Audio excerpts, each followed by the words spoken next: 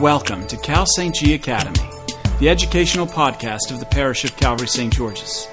These podcasts are intended to inform and deepen your faith so that you can share your faith thoughtfully with the world around you. For more information about the parish, go to calvarystgeorges.org. And now, break out your moleskin prayer journal, and let's get started. The Year of the Bible is a series of Cal St. G Academy. Each episode will cover a new book of the Bible in a concise, in-depth, and ultimately edifying way. These lectures are recorded live each week at Calvary Church in New York City. So last week you got a taste of the apocalypse genre in parts of Ezekiel. And now in Daniel we have full-fledged apocalypse. It is the only entire book of apocalypse in the Old Testament, which pairs well with Revelation, the only full book of apocalypse in the New Testament. And apocalypse is a genre where revelation from God is given to humans through an otherworldly being. And the vision encompasses a heavenly world and a coming judgment. So let's go over some basics about the book of Daniel.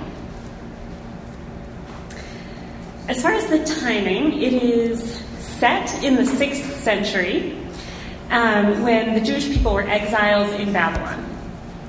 However, it's likely written in the 2nd century under the Seleucids because of some very specific references to Antiochus Epiphanes. And so this potential contrast in setting and the time that it was written raises some interesting possibilities about perhaps Daniel was written in part as a commentary on the current rulers by using past rulers in order to make those comments that otherwise would have been very dangerous. It's also possible that these stories started back in the 6th century and were written down in the 2nd century, so not exactly sure. As far as the language, Daniel is interesting because it is written not only in Hebrew, which most of the Old Testament was written in, but also in Aramaic. So chapters 2 through 7 are written in Aramaic, and then the first chapter and the last chapters are written in Hebrew. As far as position within the Bible, Daniel's interesting because it is in a different place and can be categorized differently in the Hebrew Bible compared to the Christian Old Testament. So in the Hebrew Bible, there are 3 main chunks. There's the Torah, the prophets, and the writings. And Daniel is not in the prophets, where you might expect, but actually in the writings. So it is after Esther, which it shares a lot of features with Esther because of the court setting, and before Ezra and Nehemiah. However, in the Christian Old Testament, Daniel is firmly in the prophets, following Ezekiel and before Hosea. So there's a lot of speculation about why Daniel is placed in the writings in the Hebrew Bible versus the prophets in the Christian Old Testament. And so it could have been due to the late writing of Daniel that it was placed later in the Hebrew Bible. It also could be because of all of the confusing and mystical language of the apocalypse in Daniel that it was placed in the writings where it would be studied but not necessarily read aloud in worship services. Whereas in Christianity, Daniel is firmly considered a prophet because Daniel speaks to the Messiah, the coming Messiah, and we see prophecies that are fulfilled in Jesus. And so that prophetic nature is really emphasized in our Christian tradition. As for the structure of Daniel, it has a ring composition, which is also called a chiastic structure. So you can see up here, the first chapter is an introduction, and then there's a vision of 4 kingdoms, followed by a martyr legend, which is the fiery furnace. Then there are 2 chapters of royal messages, followed by another martyr legend, a vision of 4 kingdoms, and then ending with a series of visions that Daniel has. And the reason that I point that out is that this type of ring composition highlights what happens in the middle of the ring. So in this case, these royal messages that you see. And so what is the main point of the royal messages? That the Most High is sovereign over the kingdom of mortals, and he gives it to whom he wills. So that sense of God being sovereign over the kingdom of mortals is something that you'll see throughout the book of Daniel. God's sovereignty over the rulers, that the rulers think that they're in charge, but that it is really God who is in charge over any of the rulers. Okay. So some other themes of Daniel. So we have God's sovereignty. We also see God's faithfulness to those who obey him, which ties into a theme that you've been hearing about throughout the entire Old Testament and throughout the Bible, that God makes a way out of no way. And then the third theme are these strong messianic images. So we see that there's a coming kingdom of God that is going to stand forever. And we see the resurrection of all people. All right, so now we're going to step through each of these different sections. So beginning with chapter 1, the introduction. So we begin under the kingship of Jehoiakim, king of Judah, and Nebuchadnezzar, the Babylonian king. So the conquering Babylonian king, he goes in and takes the best vessels from the temple of God. Remember that, because that's going to come back in a few chapters. And then he asks for noble young men who can be trained up to be part of the Babylonian court. So he asks for young men who are without blemish, goodly in appearance, discerning in all wisdom, and possessing knowledge and understanding matters, who also have the strength to serve in the king's palace. So this is a very high bar for these young men. And we learn about 4 of them: Daniel, Hananiah, Mishael, and Azariah. You may have been expecting to hear Shadrach, Meshach, and Abednego, which are the Babylonian names that are given to them in the court. And Daniel also has a Babylonian name, which is Belteshazzar. So Daniel is a bit of a ringleader here in this group, and he requests that he not defile himself with the king's food. So we can presume from that maybe the king's food had some prohibited meats, for instance, like rabbit or pork. And so he does not want to partake in these prohibited meats. And so he asks the chief of the eunuchs, who is terrified because he does not want his life to be in peril if Daniel and his friends start to look weaker than all of the other men in the palace. So Daniel sets it up as a test. We hear that God has mercy on Daniel, and the chief eunuch agrees that for 10 days they can eat grains and vegetables. And he can compare their appearance to the other men at the end of that period. And sure enough, this is the first miracle in the book of Daniel. They are plumper and better looking than the men who had eaten the meat. And something interesting about that word plumper, that is the same word in the story of Joseph. When in Pharaoh's dream, it describes the plump cows. Do you remember this? There were the plump cows, and then they were eaten by the skinnier cows. So that word only appears a few times in the Old Testament. And so the connection here starts to build up the resonances of the connections to Joseph's story. So these young men were plumper and better looking, and so we can see that the point of this chapter is not primarily about vegetarianism, as some people take it, but instead is setting up a paradigm for the rest of the book. That if you're faithful to God, as Daniel was by refusing these meats, that God will make a way out of no way, that God will be faithful. So now in chapter 2, we have the first vision of 4 kingdoms. So King Nebuchadnezzar has a dream that upsets him, and he wants someone to interpret it for him. So this should be reminding you again of Joseph and Pharaoh, where Pharaoh had the dream and was looking for someone to interpret. However, this is doubly challenging compared to Joseph's interpretation of Pharaoh's dream, because King Nebuchadnezzar is not just asking for the interpretation, but for someone to also recount the dream. So he isn't even going to say what he dreamed. He wants someone to come and tell him both the contents of the dream and the interpretation.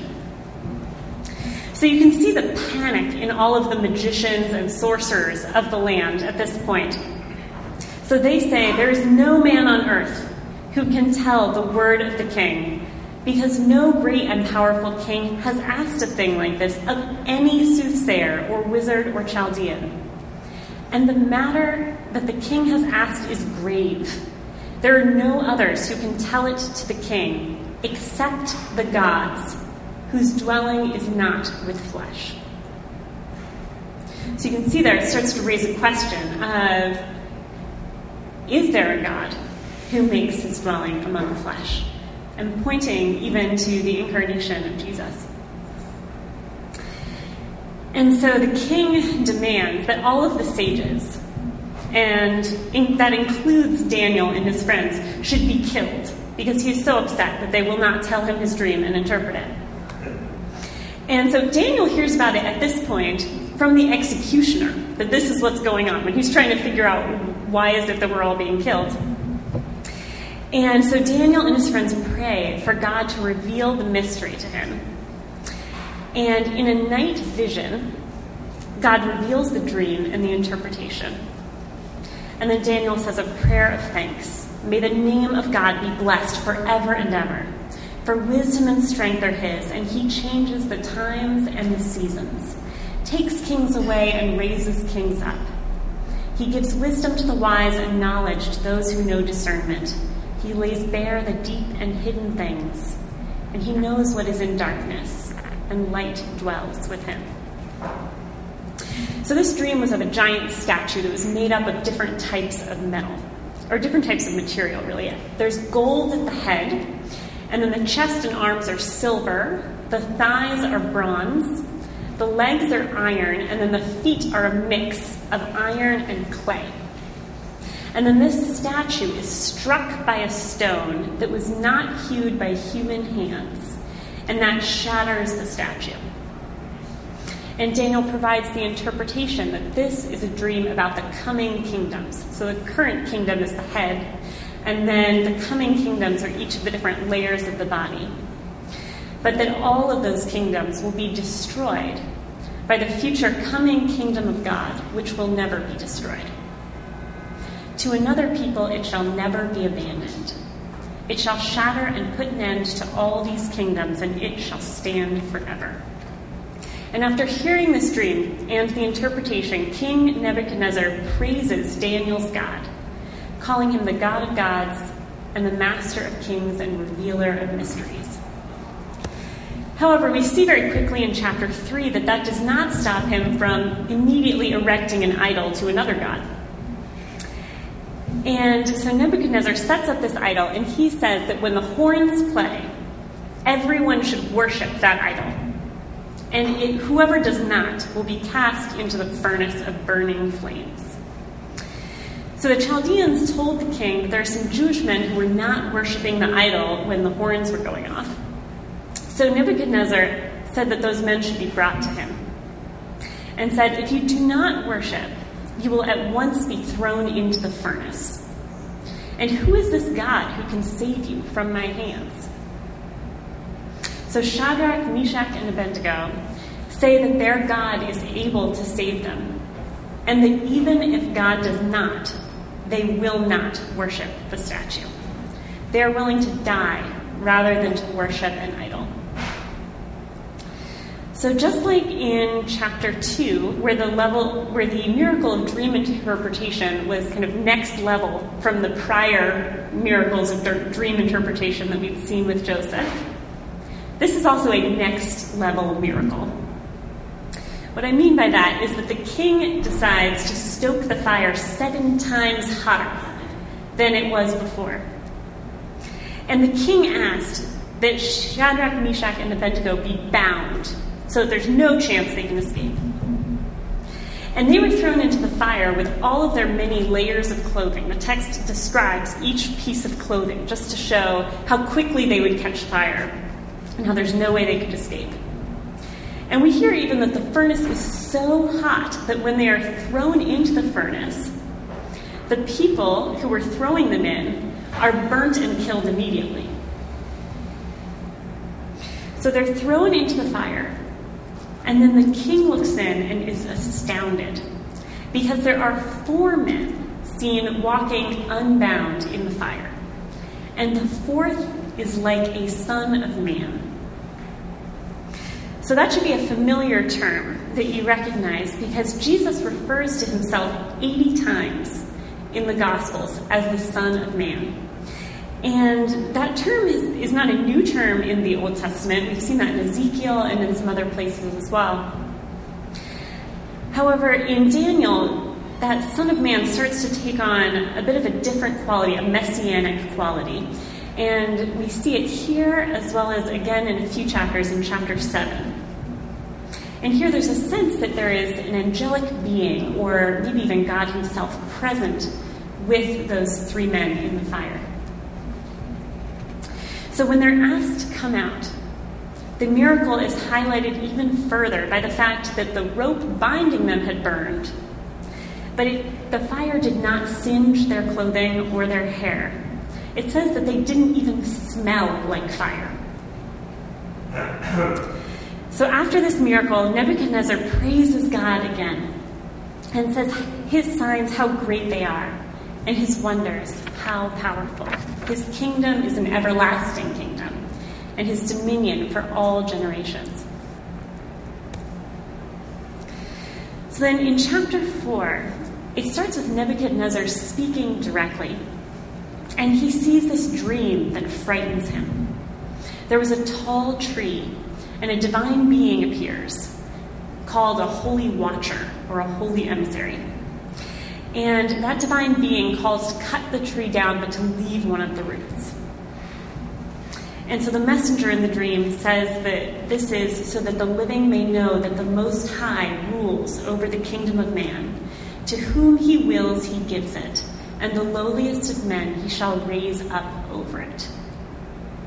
So this human dominion is transient, but that God rules over all of the kingdoms. So at this point, King Nebuchadnezzar, he trusts that Daniel can interpret his dream because the spirit of the holy gods dwells in him. So Daniel hears this dream and is terrified. It says that he was astounded for an hour and his thoughts panicked him. And that's because the meaning of the dream was not good for the king. And it included that he would be banished and eat grass like the ox. And it says that as soon as Daniel interprets that dream to him, this immediately happens to him. And so the king for 7 years is eating grass like an ox and is having some sort of mental breakdown as well. And so at the end of the 7 years, King Nebuchadnezzar blesses God, and at that point is restored to his greatness and has fully learned his lesson, praising God and glorifying the God of heavens, who can bring low those who go out in pride. So this is followed immediately by another royal message. However, the king has changed. So now we have King Belshazzar, not to be confused with Daniel's Babylonian name, Belteshazzar. And so King Belshazzar has this great feast. And he says to bring out the vessels that were taken from the temple. Remember in chapter 1 that the Babylonians had taken these vessels from the temple. And he wants these vessels so that they can drink out of them in this great feast. And so then at this sumptuous feast, there are all of these nobles drinking out of the holy vessels, and while they are doing it, they are praising idols. They are praising gods of gold and silver, bronze, iron, wood, and stone. And in the midst of all of this is a very strange moment in the story. A disembodied hand appears. So like a zombie hand just comes out in the middle of this feast and starts writing on the walls. And so the king panics, as you would if a zombie hand starts writing something on the wall. And the king asks for all of the magicians, all of the Chaldeans, the diviners to come in. And they cannot read the writing. They don't know what it says or what it means. And so the king panics again.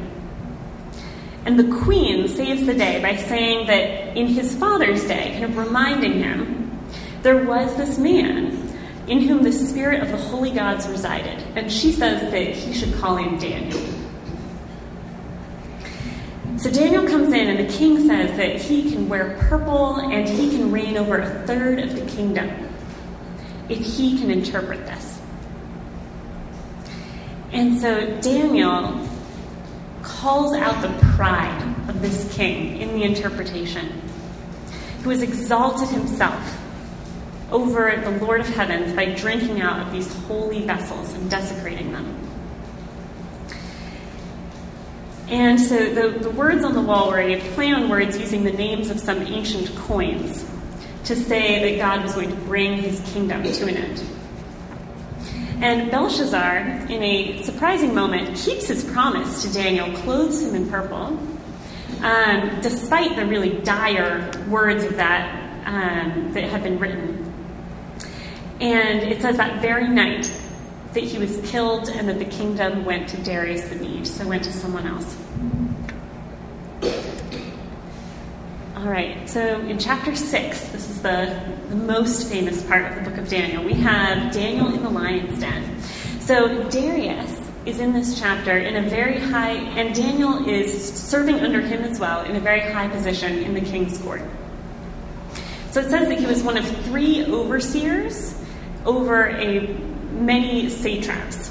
So he was kind of second in line.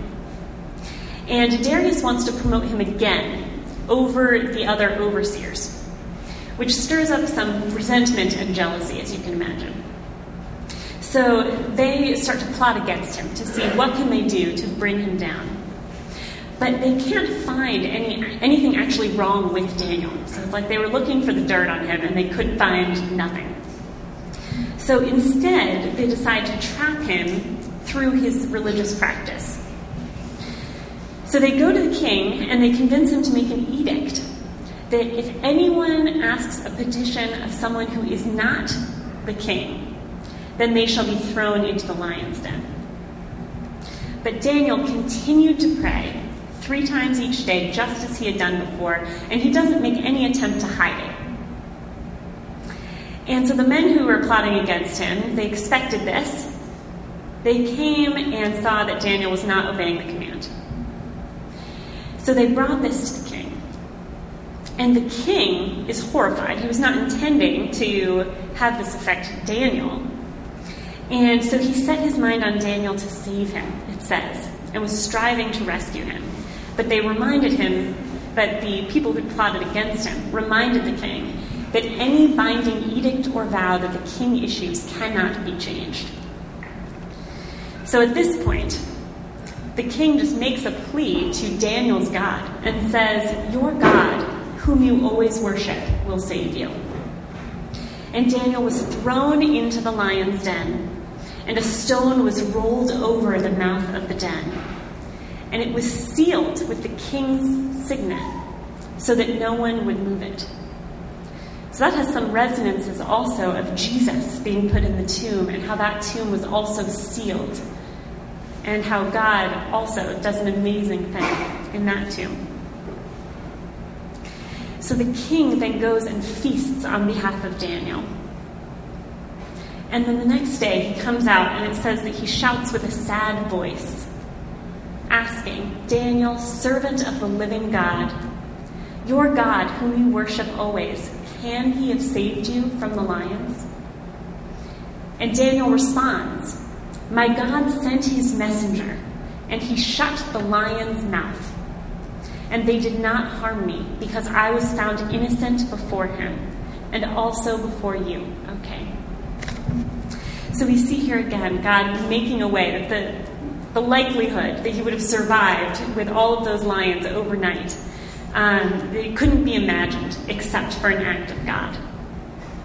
So the king is joyful and brings Daniel up out of the lion's den.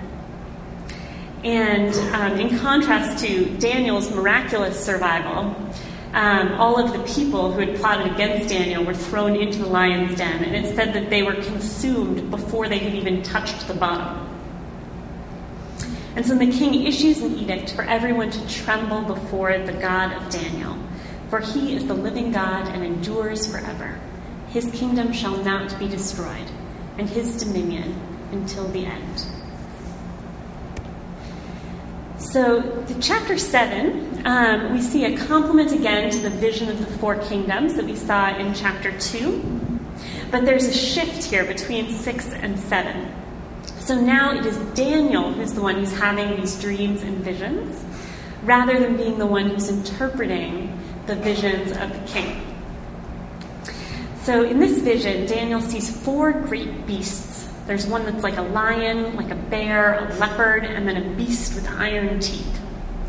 And they are slain, and one like a son of man, remember, son of man again, came with the clouds of heaven. He reached the Ancient of Days and was presented to him. Dominion, glory, and kingship were given to him. All peoples and nations of every language must serve him.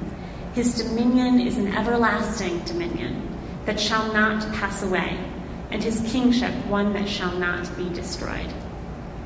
So you can hear in that the very strong messianic language, this promise of the coming kingdom of God that we see fulfilled in Jesus. And so Daniel has this vision, and he is not able to interpret it himself. He needs an interpreter. So an angel comes to interpret this dream for him about 4 kings that will rise up, the last of which will be very fierce, but the Holy One will take possession of this kingdom. And so we see here also the beginning of this apocalyptic war that then carries on through the next visions of Daniel in chapters 8 to 12. At the beginning of chapter 8, this is where the language switches back from Aramaic to Hebrew. And in this dream, there's a ram with 2 horns, one that's larger than the other, and a goat that comes out not touching the ground. And it attacks the ram. And so the angel Gabriel interprets this dream again for Daniel and says that it's a vision of the end time, and that the goat is the Greek Empire conquering Media and Persia, but that a king will come and lay waste to the people, and that he will be broken, but not by human hands. Then in chapter 9, Daniel is now serving under Darius. We can see there have been a lot of changes in power while Daniel has been around and interpreting, which reinforces the point that it is God who is really sovereign and not these kings who just cycle through. So Daniel's now serving under Darius. An interesting fact about the beginning of chapter 9, it's one of the few places in the Bible that makes an explicit reference to another biblical text, indicating that it was already kind of read as scripture at that time. So he specifically references a prophecy of Jeremiah at the beginning of chapter 9. And so Daniel cries out to God because the people have turned away. And so he has this lament that's very similar to what we've seen in the other prophets. And he calls on God to have compassion and to forgive the people. And this is one of my favorite moments in the book of Daniel. It says that while Daniel was still speaking in prayer to God, calling out for compassion, that Gabriel, the angel, interrupts his prayer. And it says that a couple times, that it was like mid-prayer. He just comes in and interrupts in order to convey wisdom to him and to tell him that he is beloved. So kind of interrupting this lament, crying out for God, because God wanted to tell Daniel that he is beloved. And then there's this prophecy following that moment where Gabriel says that there will be an anointed one who will be cut off and have nothing. And this is the moment that points towards the crucifixion of Jesus, that this Messiah, who we've been learning about throughout the book of Daniel, who we've seen in triumphant glory in these other visions, that there's also going to be this confusing moment, that anointed one will be cut off and have nothing. And then the vision kind of continues on to this end time past that moment, so showing that there's some kind of hope beyond the anointed one having nothing. And that the end will come like a flood, and that war will continue to the end. And then there's this confusing reference to the abomination of desolation, saying that something is going to happen in the temple that's awful. It's also called a desolating sacrilege. There are all kinds of big and confusing words to try and describe something horrible happening in the temple. And it's unclear exactly what that means. People have speculated that maybe what it means is that in the Temple of Jerusalem, there's a new altar stone set up where pagan sacrifices were happening instead of the sacrifices to God. Maybe even sacrifices of unclean animals, like pigs. Or it could be that there's a statue of a pagan god erected in the temple. Whatever it is, though, it's very bad, something awful. And that's referenced by Jesus in the Gospel of Matthew. He says, as Daniel mentioned, this abomination of desolation, and describes that as a sign of the end times. And then the visions continue. It's just one vision after another in these last chapters of Daniel, where a figure like a man appears to Daniel, who's dressed in linen and gold, and his face was like lightning and eyes like torches.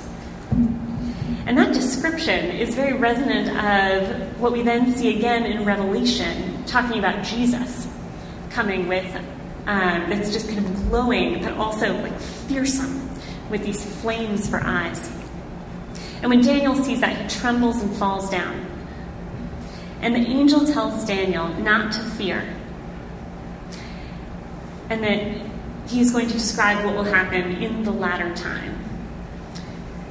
So then there are some more prophecies that come about kings in Persia. And there are a lot of specific details in these prophecies about Antiochus, which is the reason that some scholars think that this may have been written actually under Antiochus. And there's this great battle between the kings of the south and the kings of the north. And it says that the angel Michael will stand over this battle to protect the people whose names are written in the book of life. And after that, speaks very directly to the resurrection, something that we'd seen just in the book of Ezekiel, and which is going to come into its fruition through Jesus and his resurrection. And it says, many of those who sleep in the dust of the earth shall awake, some to everlasting life, and some to shame and everlasting contempt. And at the end, Daniel is told to rest, saying that he will rise to receive his reward. So saying to Daniel that, like, you too will rise to this new day, saying this is something that's going to happen for everyone. One note on these last visions, there are a lot of numbers that you'll see, like different numbers of weeks and all kinds of numbers thrown out. And so sometimes people will use that to try and predict when the end will come. So trying to put together, like, oh, this many days and this many weeks, and then this happens, and then this many weeks. And that question is even asked directly by one of the angelic beings in chapter 12, who says, how long till these things will come to pass? And it's telling to me that the other being who responds answers with a time, 2 times, and half a time. That's not really an answer to the question. I find it really a way to say, like, it's not for us to know how long, that this isn't trying to pull together a timeline of the eschatology, but instead that at some point this will happen. So, in closing, Daniel shows the great power of God to save. And he demonstrates that both in the immediate, with God's rescue of Daniel and the provision of the friends, but also God's power on the cosmic stage in the end times to raise us up from the dead into eternal life. And there's an African American spiritual that really captures the sense of Daniel well, called "Didn't My Lord Deliver Daniel?" Is anyone familiar with that song? No?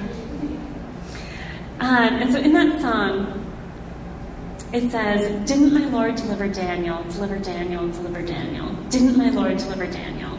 Then why not every man?